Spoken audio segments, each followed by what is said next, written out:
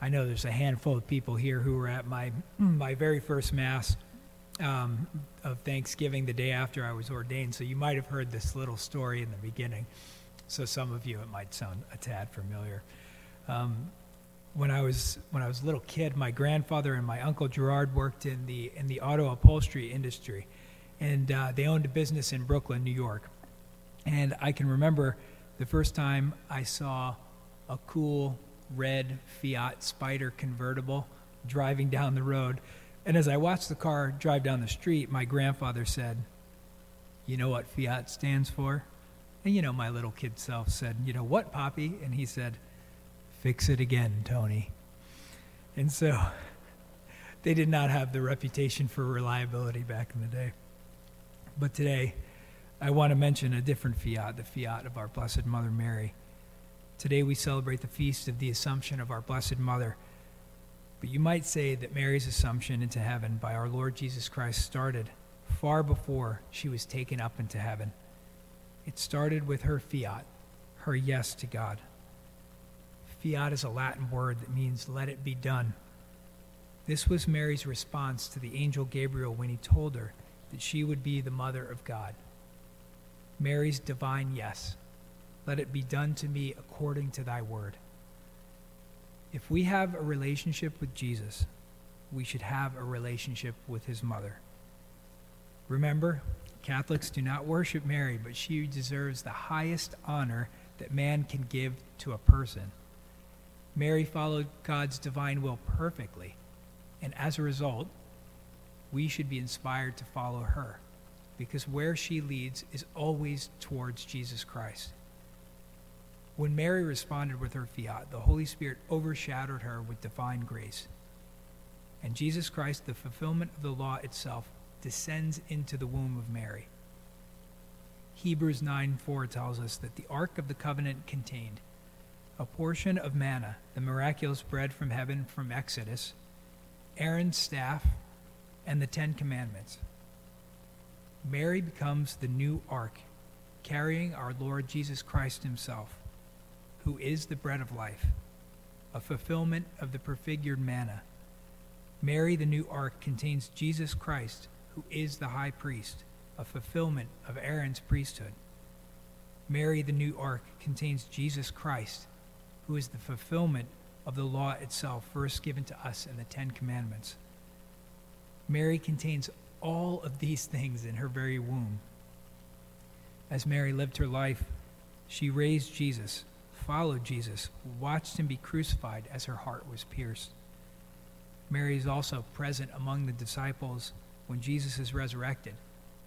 Then Jesus, by his own divine power, ascends into heaven. Soon thereafter, Jesus sends the Holy Spirit, which once overshadowed her, and the Spirit descends upon Mary and his apostles.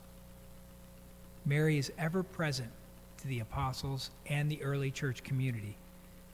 We also remember that from the cross, Jesus entrusts the beloved disciple John into her care, as the scriptures record. When Jesus saw his mother and the disciple whom he loved standing near, he said to his mother, "Woman, behold your son." Then he said to the disciple, "Behold your mother." And from that hour, the disciple took her into his own home. We have homilies as early as the 6th century that preach about the Assumption of Mary. This gives us a clue that all that knew her, St. John and the early Christian church, knew what happened to her. And what happened to her was something different than when Jesus ascended into heaven, which he does under his own divine power. Mary is assumed or taken up by the divine power of God. She does not do so under her own power. This should not be a surprise or scandal to anyone, even non-Catholics, because we know that God had assumed people into heaven before, like Enoch and Elijah. Elijah having just appeared alongside Moses in the Transfiguration, which we celebrated just a little while ago in the liturgical season. We also know that Mary died. How do we know? Because Mary always follows the pattern of her divine Son. So just as Jesus died and was risen, so too was Mary. This is also not something new. Remember, Lazarus was raised from the dead. One of the most important distinctions is that Mary was not the norm. So why would we expect her to have a normal life and death like the rest of us? She is wholly unique in God's divine plan of salvation. We also remember that the author of the book of Revelations was none other than Mary's adopted son, John, who writes in Revelation 12, which we heard today, "And a great portent appeared in heaven, a woman clothed with the sun, with the moon under her feet, and on her head a crown of 12 stars." This is in fact Mary who is in heaven, and who greater a witness than her adopted son, John the Apostle. Finally, we have glimpses of our Blessed Mother Mary's presence in heaven in the apparitions where she has appeared to the faithful. Our Lady of Lourdes, Our Lady of Fatima, Our Lady of Guadalupe, where she always points the way to her Son, Jesus Christ, who is the way, the truth, and the life. And it all began with a yes, a fiat to God.